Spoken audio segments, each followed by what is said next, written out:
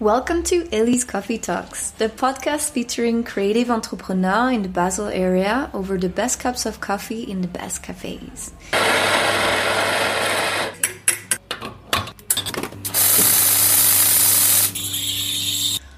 Hi Ramona and Julia, welcome to today's Ellie's Coffee Talks. We're here at Zumkus in Basel, close to the train station. Thank you for joining today.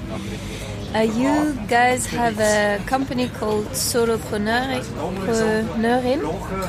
Yeah, am I saying it right? Would you like to share about what it is? Yes, I'm Julia. Hello. And yes, I can share what it is. Actually, Ramona and I came to establish Entrepreneurin when we were finishing our studies, because we met when finishing the master's degree. And then when you finish studies, you start looking for what actually you want to do after studies, and you think, all right, I will have to, or I will want to apply somewhere. But we checked those application forms where you can applicate for something, and we were like, all right, this is something we could do, but we don't really want to do it. So all those things, it was always missing something. Yeah. And then we started to look around, and with our scientific background, we thought, we could find something that maybe makes it whole. And then we one day we read about Ikigai, which is a Japanese concept, and which is where it all started in a way. And yes, we found out that with this thing, which in a way makes the intellectual world where we come from, the scientific world, whole in a way that it gets you back to intuition. We started with that, and we found that we could do that with coaching, with people one-to-one, face-to-face.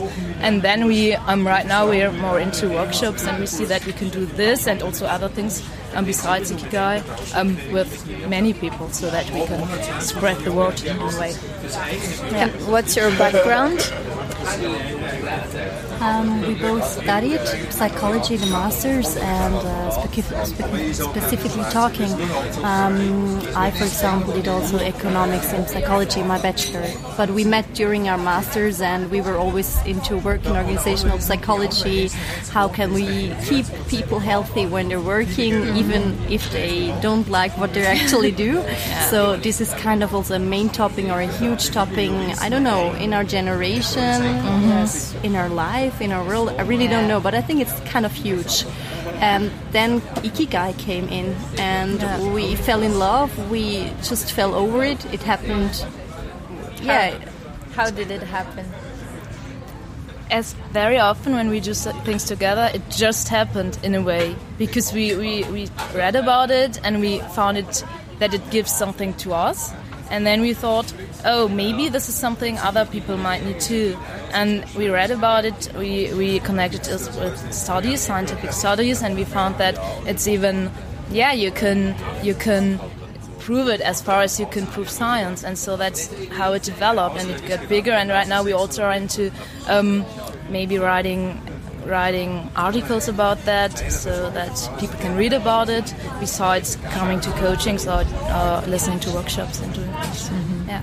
And do you want to give the definition of Ikigai?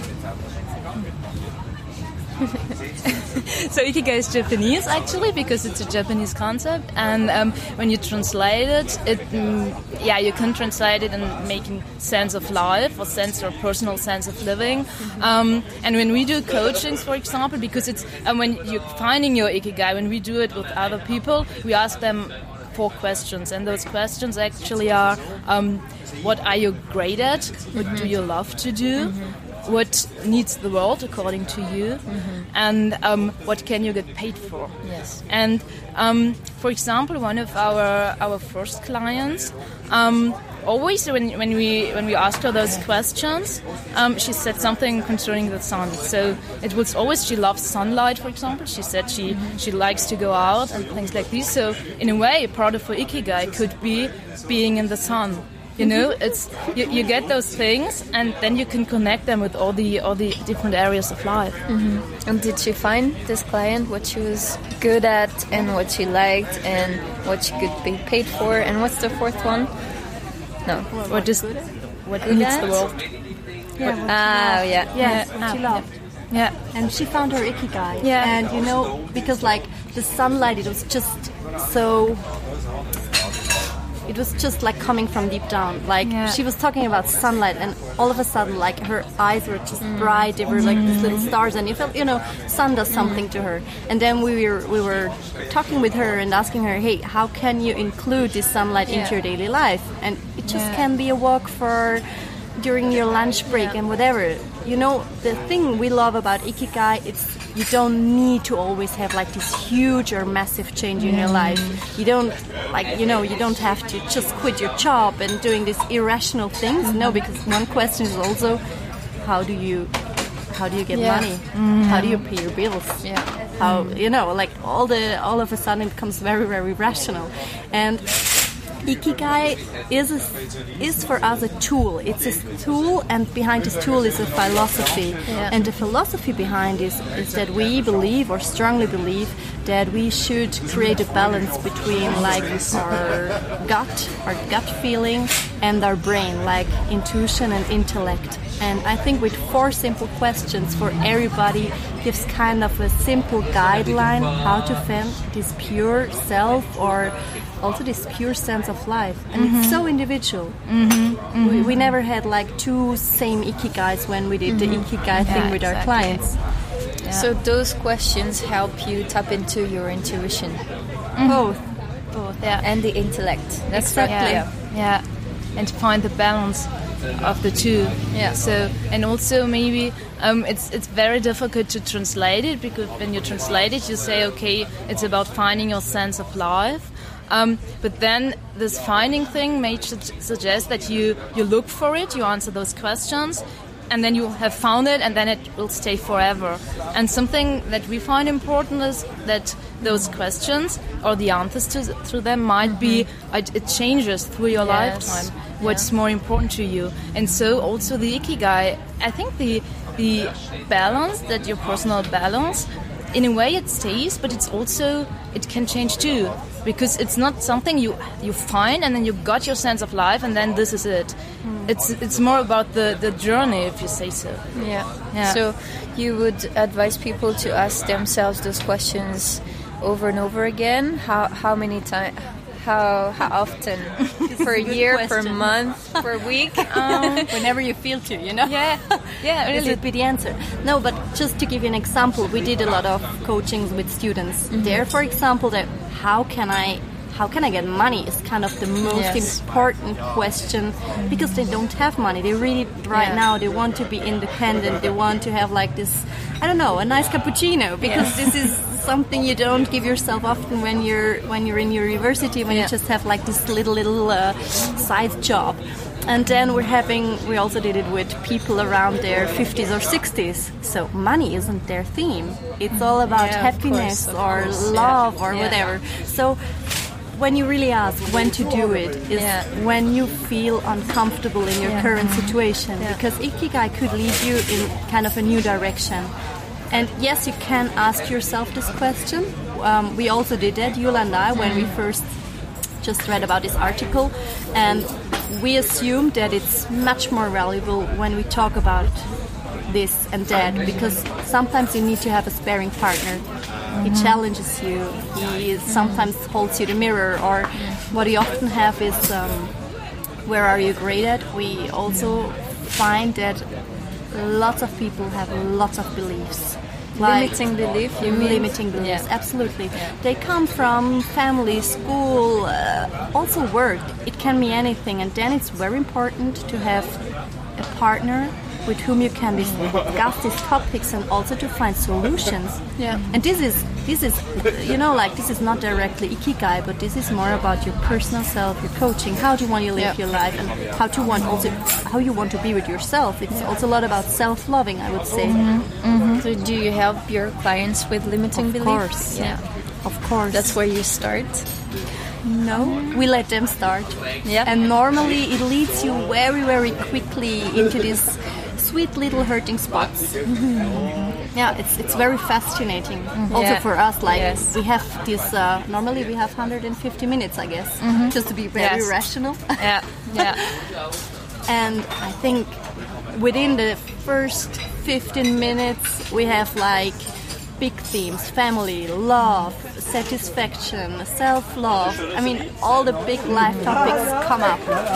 Only with 4 questions. And for me, every time it's so fantastic to see. And that's also something. I think this is about the beauty of Ikigai, is that you think it's so simple. You only ask 4 questions, but then when people are open to that, or if they are open to that, it opens up. And this is something that's really fascinating, because with like rationally asking questions and thinking about that, but then people go down deeper in their body, and then things come up. So this is how long does that take? Quickly. Yeah, it happens really quickly. Yeah, they're not resistant to getting into the work. I at the beginning, most of the time they are not, but then when you talk about it, of course, because you touch spots that maybe those people don't even know about they got, and they might not have realized before that those beliefs exist, and maybe not that these are limiting beliefs, or that could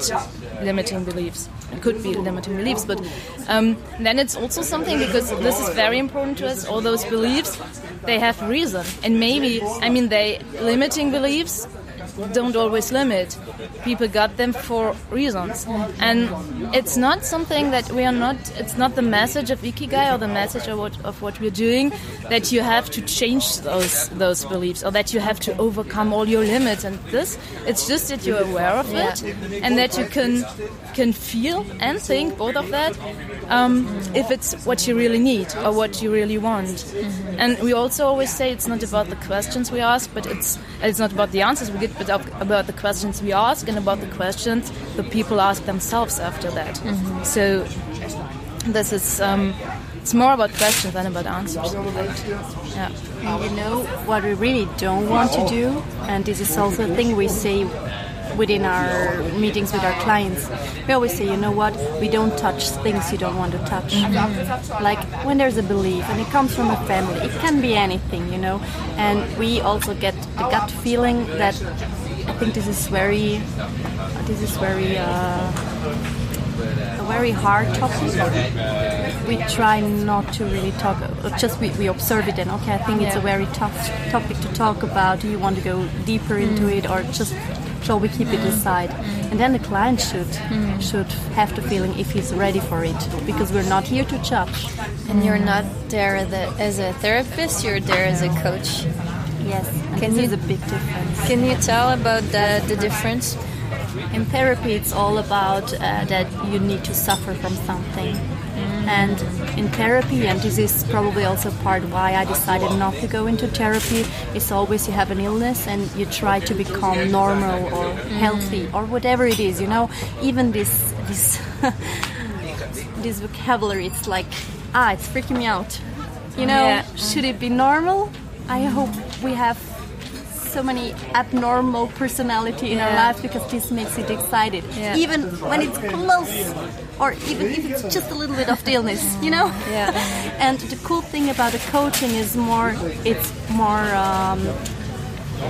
focused on the person, on the individual. It's more like, okay, you have like this stable baseline, you're healthy, you're kind of neutral, and now let's see how we can transform it so that you can even reach more than you actually believed that you could. Yeah. For me, it's more that the spirit is different. And also I think it's not, because of course it's for some cases it's very important that therapy exists, and it's something different. But to us, it's more like we don't want to. I personally I decided not to do clinical psychology or become a therapist, because I think it's very often about fixing. So something's wrong, something's negative, and then you got to fix that so that you function again. So it's a thing when you diagnose a disorder, there are those criteria, and very often the criterion is the person does not function anymore due to that. And this is something I can't relate to, not at all. There are cases where that is necessary, but I think what we do is kind of a person is everybody can do so many things, and it's about that. It's about the more positive approach and not about the fixing thing. Yeah. Prevention? Yeah, I think it's kind of prevention.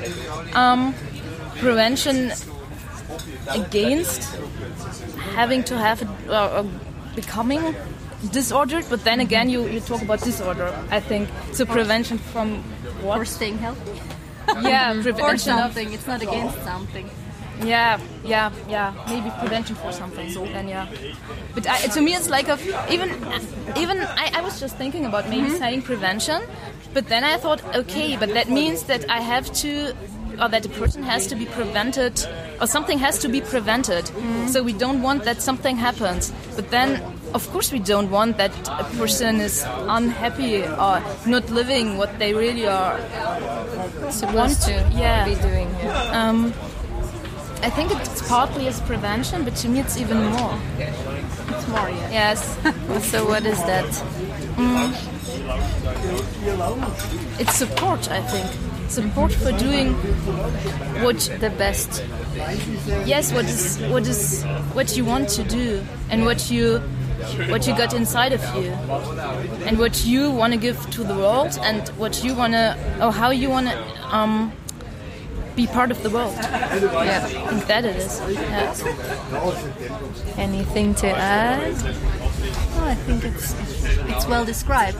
Like, it's all about inclusion and not about exclusion. Yeah. Probably Yeah. it's that. Yeah. And we can be a coach, we can be a trainer. Sometimes we can also kick your ass when you say, okay, for the third time I tried to la la la. I just thought about it. Why don't you do it? You know, like sometimes also this. And when you're in therapy, you can do it, but when you're a coach, you have to do it. Yeah, and maybe also to be. I think everything is about worshipping the other person and not judging the other person. Yes. And then, if you stay in that context, and people come to us, I mean, they come to us so that they got something.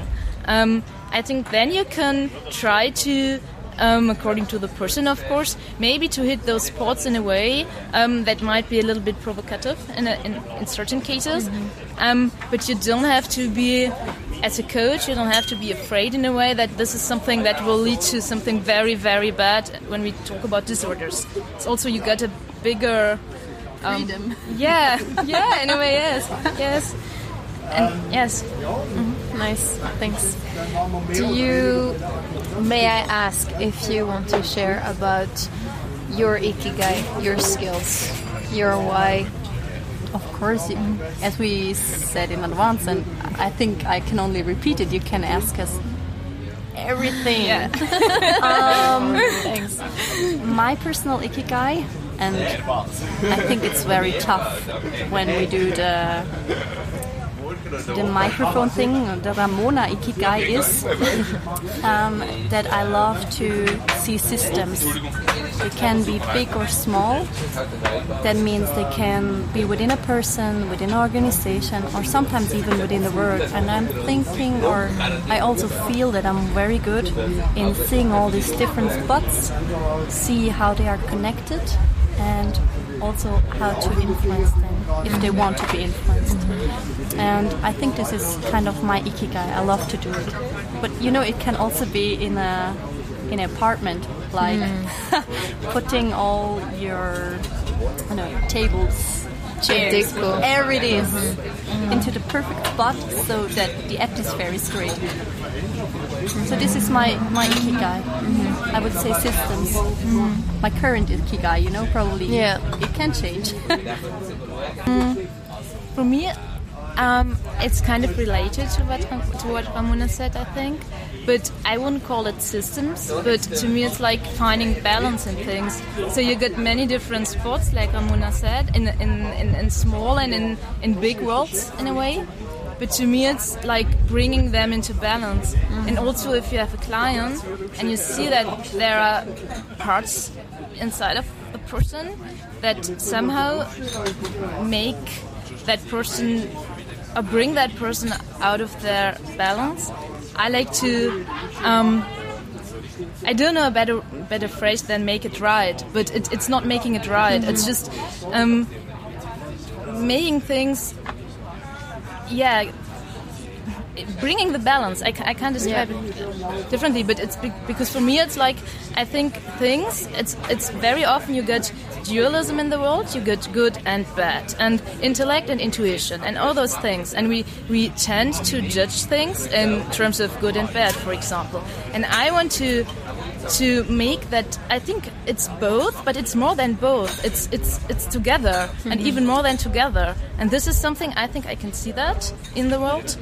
And I know that I can't change the world, but I think I can change small worlds. Even maybe it's making a person a little bit happier, because I could touch a point that might lead to more balance. That's that, I think. Yeah. What do you have to say to work-life balance? Do you believe in it? No. I believe in life balance, but I don't believe in work-life balance. I worked as an assistant at university, and the project I worked with was called work-family interface. So that means that you got the work and the family, and there's something something that is together, but only something. And the theory was about how to connect those parts and how to live both somehow. And then there was this term of work-home segmentation preference, which means how much you like it to make home as one part of your life and work as another part of your life. And I very much like the work there, but those topics, to me it was always like, what is that actually? Why don't we just live? And everything is part of life. So no, I don't believe in the segmentation of those two things. Ramona? I believe in life balance, really. Like everything, including, excluding, whatever it is for yourself or not is. It can be that now and something else in 5 years or 5 months. But I just believe, try to find your balance where you feel comfortable. It can be in work, in life, with the two of them. Like whatever is possible for yourself and suitable. How does it look like for you, the working day? You know, like normally we start our day in the train. I start my day in the train with Julia on the phone. Oh yeah? Yes. At 6:30 or 7:30 we're having our phone call. That's professional. And before that, no, it's not professional. It's totally just not like professional. just like a perfect fit. Like we had breakfast. Like there, I'm having like my first routine kind of with my boyfriend. We wake up, like we have this candle and breakfast and everything. So I'm very into that. When I'm not on the phone with Julia, where we discuss, like it can be life, it can be something Entrepreneurin related, customer related, it can be anything. And when I'm not doing that, I read in a train or I meditate in a train. It depends on the feeling. Then I come to work, then I'm kind of absorbed for the next 9 to 10 hours. But it doesn't feel bad, you know. Like it's just then I'm very into work. I love to do what I do. It's interesting, it's stimulating, and therefore I'm very thankful for that because I really need that. And then in the evening, at about 6 o'clock, 6 o'clock, it always depends, you know. I'm coming home. Sometimes we call again because it happens so much during this 10 hours. Yeah. And then I'm coming home. We cook together, and we're normally go for a walk in the forest because this is the thing. It's also part of my ikigai, I would say. Like, get your greens. It could be nutrition or outside. I just need green. Yeah. Yes. So because you're at the office the whole day. Exactly, and I miss it. I just miss it, and it keeps me grounded. Because sometimes I feel when I'm at the office, it can lead to that I feel quiet in my mind and in front of my computer and like on the phone all the time with people all the time, and then I need to reconnect. Yes. So yes, I think it's quite balanced in my way, but it can be like anything else, or it can be judged by other people. It can be anything, and I'm aware of that. But it's good because it's good for me. Yeah. You don't feel overwhelmed that much. No. I'm absolutely in my flow. And I have to work, and then I have Solopreneurin. This is kind of a system, a world where we create what we believe in.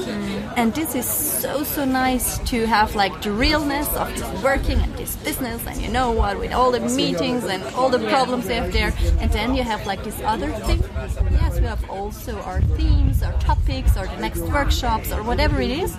But it's like we solve it our way. It's like no bigger picture or no manager or whatever it is, or no other team member. It's just like our game.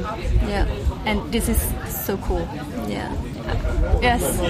And it's just also because it's so rewarding. I think we meet all these wonderful, interesting people. It can be by coaching or by workshops, or we had some events with co-working spaces for women. And it was just like so wonderful meeting all these spirits, all these persons talking about life, about intuition and intellect, bringing those things in balance. And I think it's also a huge topic for women, actually. Yes. And no, I'm happy. What about you, Julia? I'm happy too. You start your day on the phone. Yeah, exactly.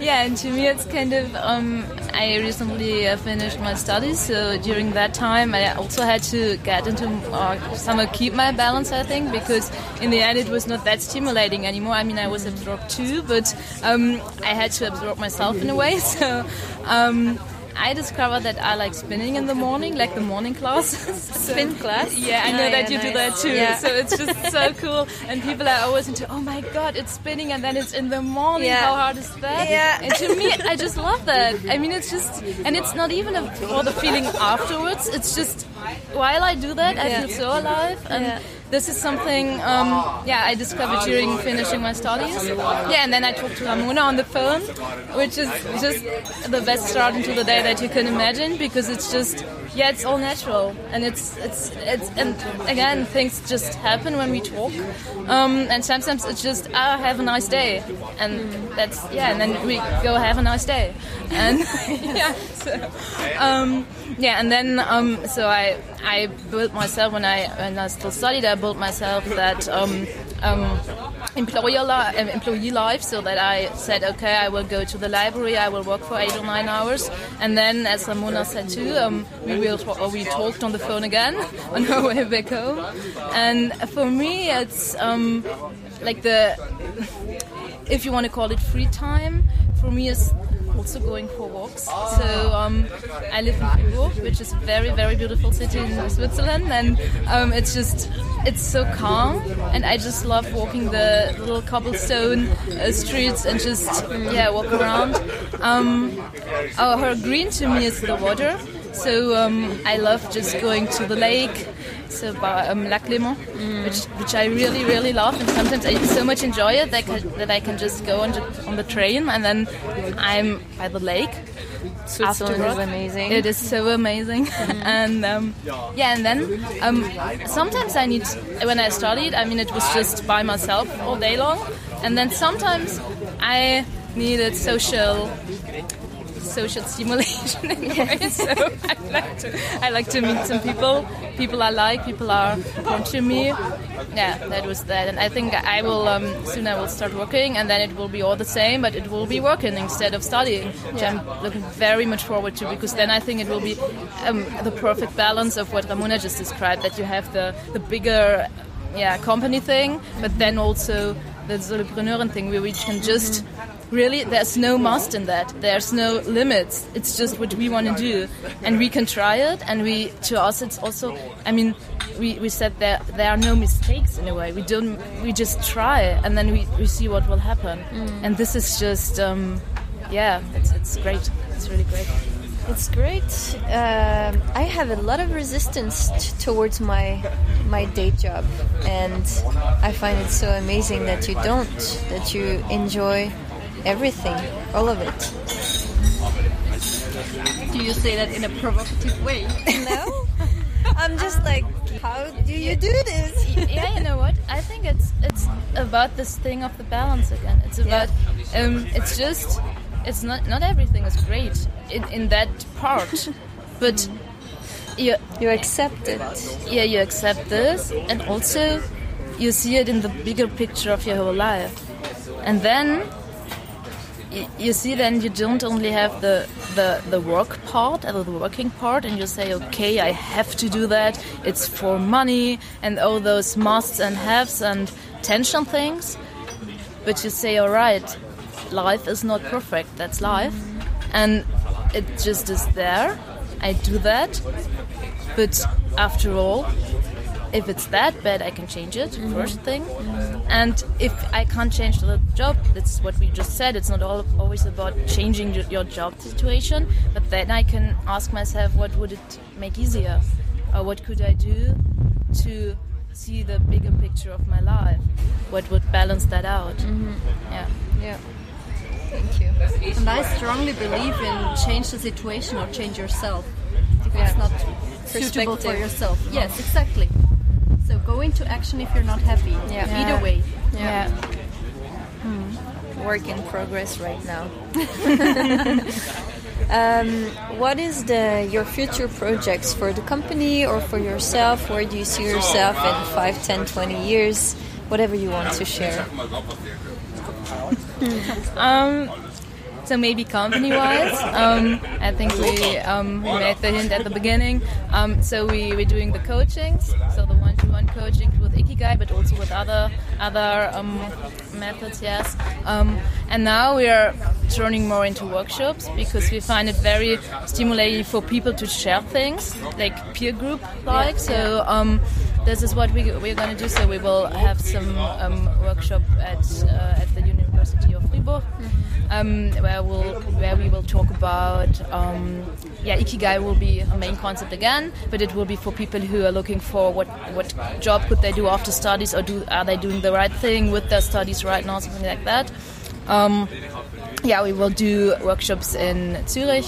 We will talk about money things because or the psychology of investing, the psychology that is connected with also with beliefs again, like money mindset, things like these. Outcome. And your personality. Yeah, and your personality. Tell me what you invest in. I'm telling you who you are. It's kind of also in your daily life. Wow. Yeah. Yes. Nice. And we're currently really trying hard on digging in all its studies and to find like we're in intellectual world. We need that studies. Gut feeling. Yes. Nobody believes in gut feelings. So we really try and dig into those studies. And then we're also writing articles currently for Love Daily Dose. This is like a huge lifestyle blog in Austria. And then we're having another event in January. I think it's very nice because things come together. We're still working like full time. And so we're very happy if it's not all of a sudden solopreneurin, because we also need to get prepared for that. So it's all step by step, and I think we believe the right things are just happening. Yeah. So you said the world is not perfect, so you have to work. But say it is your ideal. What would you be doing the whole day? Ideal day. I think we are thinking, huh? Yeah. Because it's like this huge pause. Honestly, I think it depends on the day. So I can't really say that would be the perfect day. Because sometimes I feel like the perfect day is where I'm free to decide what to do. Exactly. I think that's that. Yeah. And where I can live up to, where I can do what I feel like and what I need to do on that day to connect with the world. And that could be just doing nothing. Sometimes I think there are times where you simply really feel that you would just like to do nothing. It doesn't mean that you don't do a thing, but it's then you work inside of yourself. And this is something when you have to do, when you have your daily business. I think maybe we don't have the courage to do that often enough, I think. But sometimes I really feel like for like personally right now, I'm so much looking forward to starting to work in a company. So where I have all those tuck, you have to do, and you learn a lot, and it's all very fast. And this is something I'm looking forward to right now, because when I started, it's all not that fast, Okay. So I think it's always what is needed for my personal balance. Yeah. But the perfect day for me involves water. It's a lake or the sea. Yeah. I need to see the water. But so you could work at the lake or something, or the ocean. That's the perfect day. Yeah, now comes the story. Yeah, I will start my job with the company, and as I said, 1,000 times I'm looking forward to that. But when it's at the lake. Now, when we did we're looking for our ikigai for ourselves, I found out that water is really important to me, and I like to see the water. And I had different options to choose my job after having finished studies. And the office of the company I would work with is literally by the stream in Bern, Aare. And it's just as if it flew the rivers through the office. It's like that, the feeling. And this is something, it just warms my heart. And this is part of my ikigai, because I'm already looking forward to sitting in that office. And normally I'd say I don't look so much forward to sitting in an office. But this is, yeah. So and sometimes this sounds crazy when I talk to people about that, but maybe that's an example of living your ikigai. Yes. And to connecting things with each other. Yes. Very nice. Ramona, perfect day? Or perfect... Wow. I'm so lame. I would say there's no perfect day. No, really. But it is. Like, it just would include, I can say what it's include. It would include wonderful waking up that I already try in my daily life. It would include lovely people, lovely discussions within a bigger picture. Can be organization world or whatever. It can include green. I play golf, so I probably bet I would hit a tour and some balls. And I think that's kind of it. And the wonderful sleep, probably yoga, and then I'm absolutely happy. And nice food. I'm a foodie. Food and coffee. Yes. That's it. Yeah. So simple. For me, for example, it would be working not more than 4 hours, and ideally 10 till 2, the pitta time in Ayurveda. Yes. And before that, doing a spin class or yoga class or some movement in the morning, then working, and then meeting friends or having meetings or something like that, and spending time with my boyfriend and good food for sure. But that's what I mean by perfect day. I have a really an idea of it. And in fact, I think what we were just saying, all of us, it's really this, as you said, it's the simple things in the end. Yeah. Did you think about what you would do with more money? Yes. Easy answer. Yeah. I love green. I would always buy more place in green places. It can be a house with like a huge garden. Yeah. So I would also or always pick that.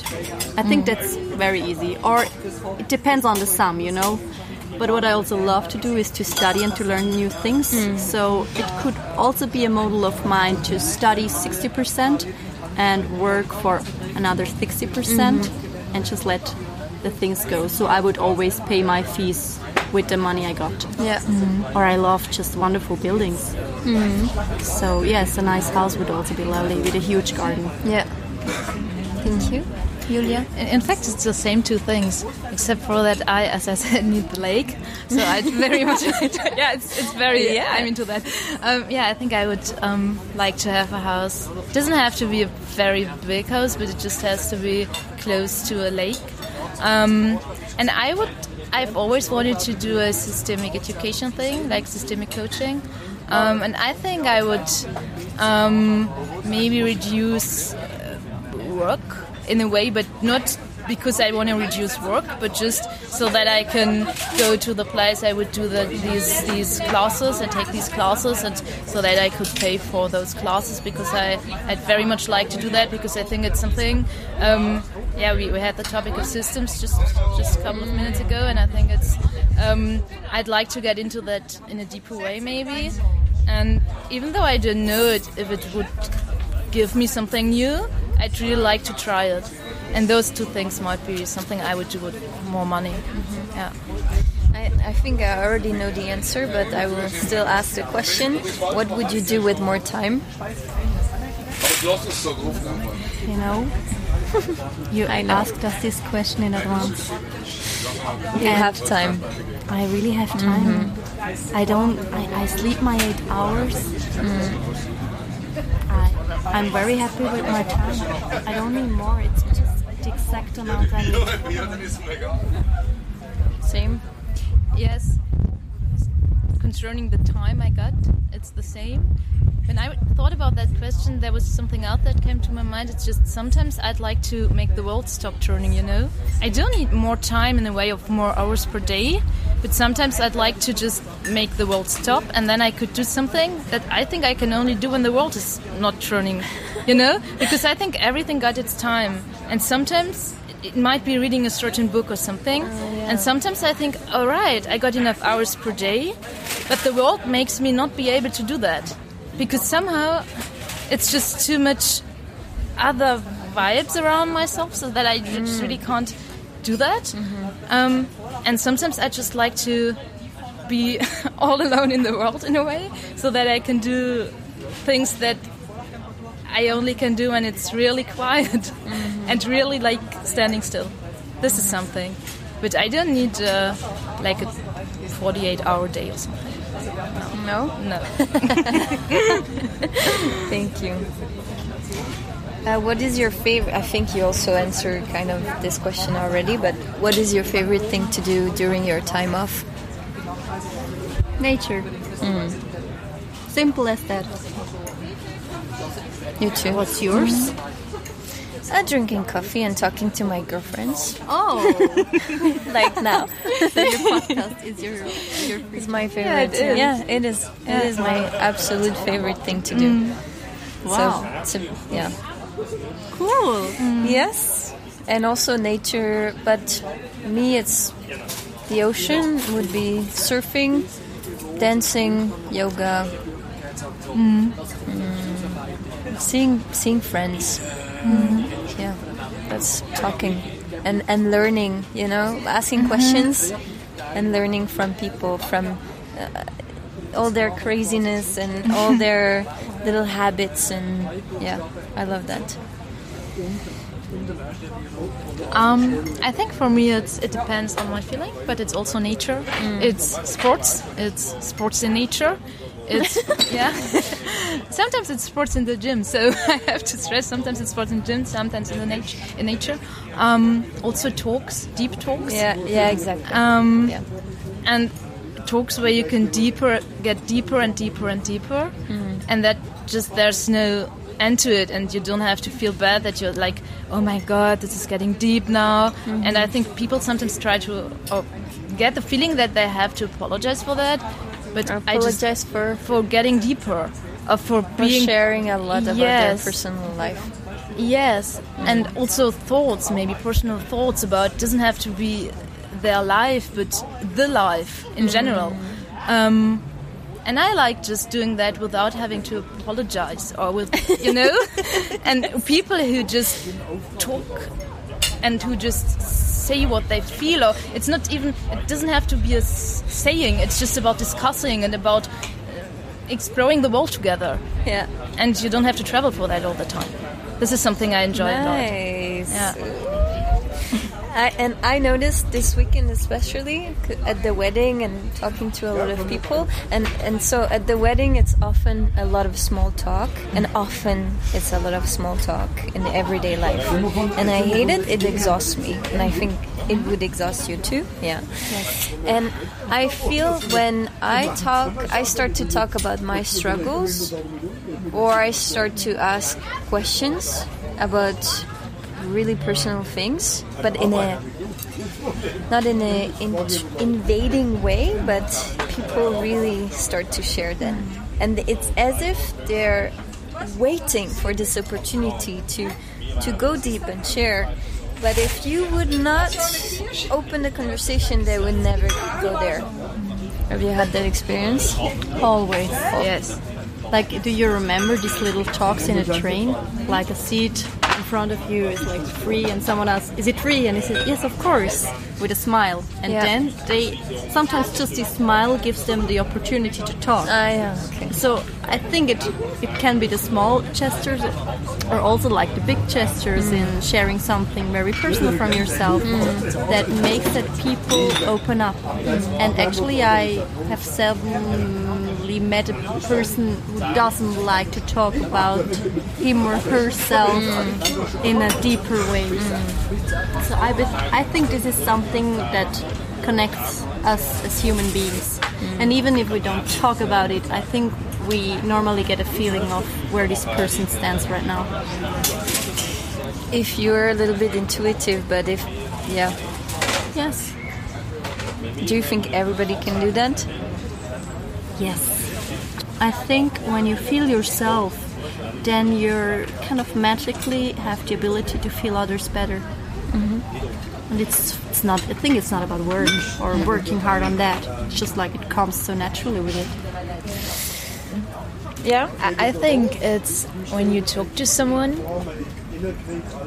in that way and you share something of yourself, you somehow make other people feel that right now it's okay to reshare and it's okay to talk about things like this. And then, because I think in our world very often it's like we don't do that because of rules or because of standards. And once one person in a conversation breaks that rule, the rule kind of is broken.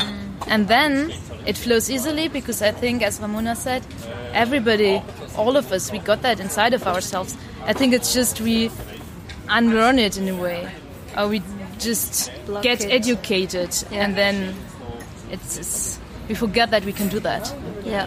And especially in the working context. Yes. Because over there, like when you're bursting out of tears every time, or like having this anger attack, it's probably difficult also for the group. So you try to keep yourself calm, but at least I think everybody can find ways to express themselves in a suiting way in a given circumstances.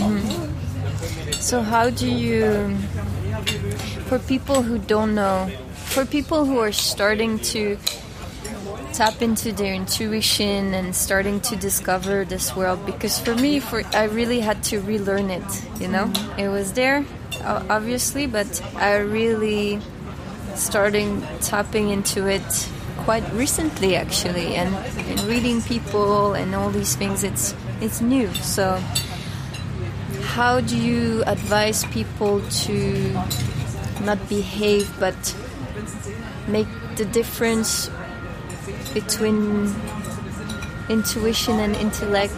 I think I have no advice. I just can tell you how I solved it. Yeah. I sometimes, as I said, I often got the feeling that I'm very, very much in my mind. Yes. So what I tried when I had situations, it could be in work or within my private life, I just try to feel what I feel in my body. That means how does my body feel?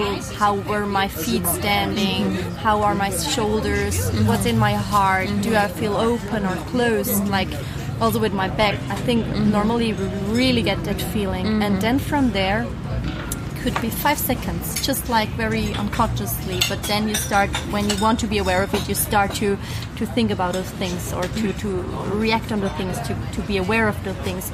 And then I started to ask myself, okay, and what do I think right now? And then I try to connect those dots together, and normally I connected it when I talk to myself. I needed to learn that because I think there's this inner voice, I call it like my star, So when I talk to my star, in my star I always know what's right and what's wrong, what I need and what I don't need. It's like just the source of myself. And then I ask my star what I need in my body, what I need in my mind, and how to balance those two. And the star is kind of my balance. So if it answers. Yes, it does. Julia, I'm sure you want to add something. Yeah, so it's. I was just thinking while Ramona talked, and we always say like her star is my kernel. I say I got an inner kernel, and I always ask myself, what is the truth? Like, what is the real truth? And be honest with yourself. So I'm radically honest with myself, and this is something that always brings me back to my inner kernel, and it brings me out of my mind, because I think most of the time the real truth is not in my mind, or it's not something that I can think about or that I can analyze. Yeah. And then most of the time I think I see the truth. It's my subjective truth, but still it's there. And then, as Ramona described too, I get back to my mind, to my brain, and I think about that, and I see how much it connects with each other. But if there are contradictions, it's always my kernel, my intuition, my truth that in the end decides. Yeah. So how do you know the difference? Okay, the mind, what your thoughts are, and then your body.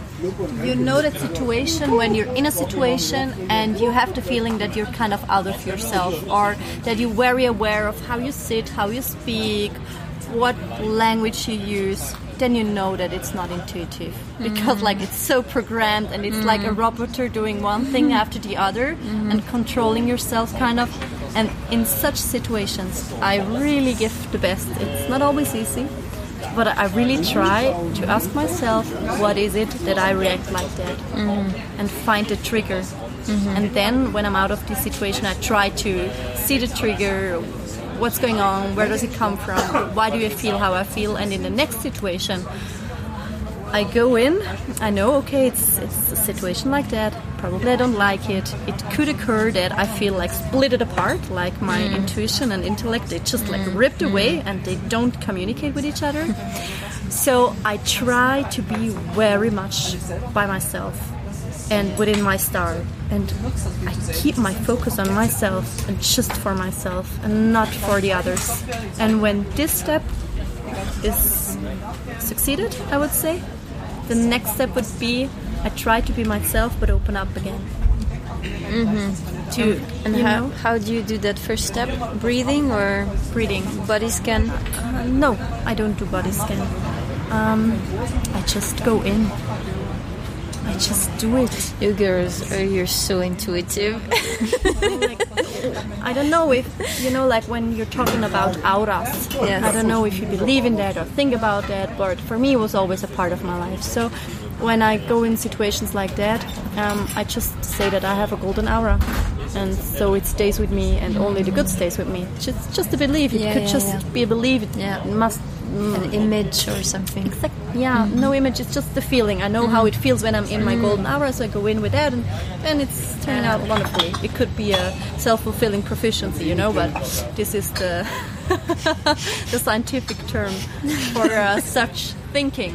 But there's always two sides. Called? Self-fulfilling proficiency. Self-fulfilling proficiency. Because you think that you're with something that you're having in, or that you you have a vision of something, and because you have that vision, the vision starts to become your reality. So therefore also your external groups or whatever it is reacts on you the way you think your vision is, and then becomes like self-fulfilling proficiency. Is it like visualization? Kind of. But you're more in power of that, I would say. I would say so too. Yes. Yeah. I was just thinking, I think what Ramona said about her golden aura, to me it's like, I always tell myself, even though there will be a situation that most likely won't be my favorite situation, I think, alright, I'm gonna have a good time. And I think this is something, it's also what you said, it's what Ramona said, it's for herself and not for the others. For me, I think, all right, I am in a situation, maybe I can't avoid that situation, but I will do, I would not even say I will give my best. I will just give my best to have a good time. And having a good time could also mean not having a good time. It's just that it's a good time because it's right in that situation. Because if I can't avoid that, I can make an experience out of that. And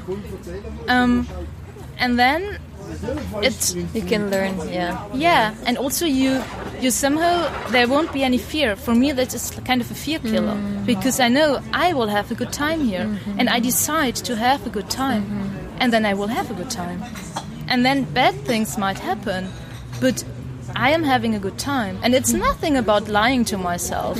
It's just about making the decision, and I think it's a lot about decisions in life. Very often you can decide that. You can decide to say, oh, I don't want to do that, and oh, it's so hard and everything. But then you could also just say, maybe it's connected to acceptance. You could just say, no, I don't want to be moaning around all the time. I just want to live my life.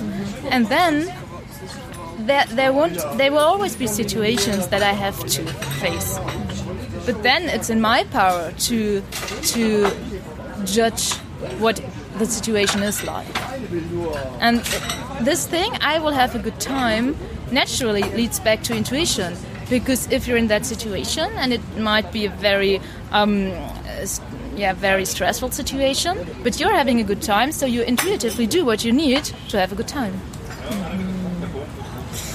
We relate to that, yes.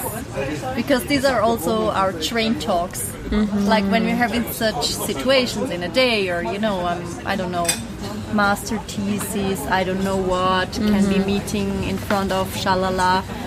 Then we discuss such things, and this is kind of so rewarding and so nice, and also to share the feeling you have with all the fears, with all the honesty, with all the vulnerability you're having. And this is kind of having the best time. Like generally speaking, I would say. And I think then we get back to the topic of having someone to share those things with, because you can tell yourself a lot of things, but I guess it makes it easier to have someone that understands that way, that maybe I think we sometimes are in danger of losing that. So for me personally, I have to remind myself of that, not often anymore, but sometimes, of course. And then it's good to have someone who tells you, you could see it that way. And then you can say, yes, right, I see it that way. It's like to have someone who reminds yourself of that. Or also not that way. Or not that way, yeah, of course. And then you also coming closer to yourself, because it's one way not to go. Yeah. Do you practice radical honesty towards one another? I think we don't practice it consciously, we just... You do it. Yes. Yes, I think we do it. Yeah. But honestly, this is an interesting question, because I've never really thought about that. So did I. No. I mean, you're not going to tell the other one, poor you. Sometimes, yes. Okay. Sometimes I see Julia or I see myself, and I just need to hear that word. So I'm the poorest, loneliest girl in the world with this huge problem in this situation. I just need it. Yeah. But it's not true. Of course. Yeah. Yeah. And sometimes we do even say, I know it's not a problem, but I just need you to think it's like the biggest problem. Can we just discuss this problem? Because I don't want to solve it right now. Yeah. Yeah, it's great. It's like cool. With your partner. Yes, exactly. It's also with my partner. It's exactly the same. Thank you. I could talk about this kind of stuff forever, but I'll wrap up. Or let's see where it goes. Talking about business a bit more now. What tips do you have to give to people who want to start their own business, whatever it is? Just do it. Yeah. Really, just go for it. Yeah. Me too. And what would you tell your younger self in only 2 words or 3? Have fun. Chill out. Yes. Great. What is the definition of work for you? It's a part of life.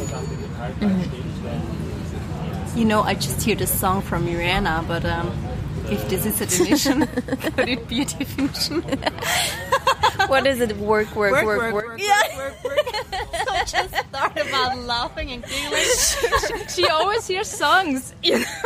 She always says, I hear the song. Oh, I don't know what. Perfect. So this is my answer. It's like fun. Yeah. Yeah, what did you learn on your journey to entrepreneurship so far? Client-wise speaking, everybody has a wonderful mindset, and the people who come to us are exactly the people who meant to meet us, and we also have meant to meet them, so it's kind of a gift for both sides. And when we talk about solopreneur or entrepreneurs, then it's like we're having this great conversation with young professionals, with older professionals, like being lawyers or psychologists or doing something in media, or the wonderful girl who does something in finance, and it's like always so inspiring, and just to share our thoughts, and sometimes we just create kind of a new world of all the knowledge we have together. And this is for me like the greatest thing that could possibly Yeah, I think it's like the law of attraction has something in it. It's true in a way, because it's you go out and just tell what you want to tell, and other people listen to it, and then they tell what they want to tell, and then as long as you're open and we are open to it, and those people we meet are open too, things connect and they grow, and yeah, and you got those things that we were just talking about, the deep talks. You can have them, and it just, good things attract good things, or passion attracts passion. This is something I think is beautiful. We enjoy it. And I also observed that, especially in the world where a lot of people start to think, hey, do I really want to have the 9-to-5 job? And especially those people thinking about that, they start to meet each other, and in a very intuitive way, and then they start to talk about intellect with each other. And for me, it combines it, or also the world, in a great way, like giving the balance back, like from also a little bit the rationality, the masculinity we came from. I think we had like the pendulum swinging on the other direction, means to we're all doing yoga, drinking matcha latte, you know, like the other extreme, and like doing tarot. It's a good and wonderful thing. I think we need that, or our world needs that. And I think we currently meet a lot of people who really try to balance those two things. Yes, me too. Do you also have the feeling? Well, you. No, but yeah, it's slowly more and more. Yes. And I think it's a beautiful thing to combine both worlds. Yeah, and not always in those extremes. Yeah. One world or the other. No, it should be both. Yeah. Yes, I think it's because people, in fact, are naturally got the tendency to connect things, and not to be white or black and yes or no, but to be whole in a way. And I think this happens because people start feeling that. Yeah, it's a great work, but in the end, it's like that. I think, and it's nothing that happens quickly, or nothing that just just. I think it's happening by doing it. But then happening just leads to doing it. So it's kind of a circle. That's what I think. I love it. I want to finish on that because it's so beautiful. And just where can we find you online? www.solopreneurin.ch. And the beautiful Instagram? www.instagram.com/solopreneurin. Thank you so much. Thank you a lot. Then thank you for listening.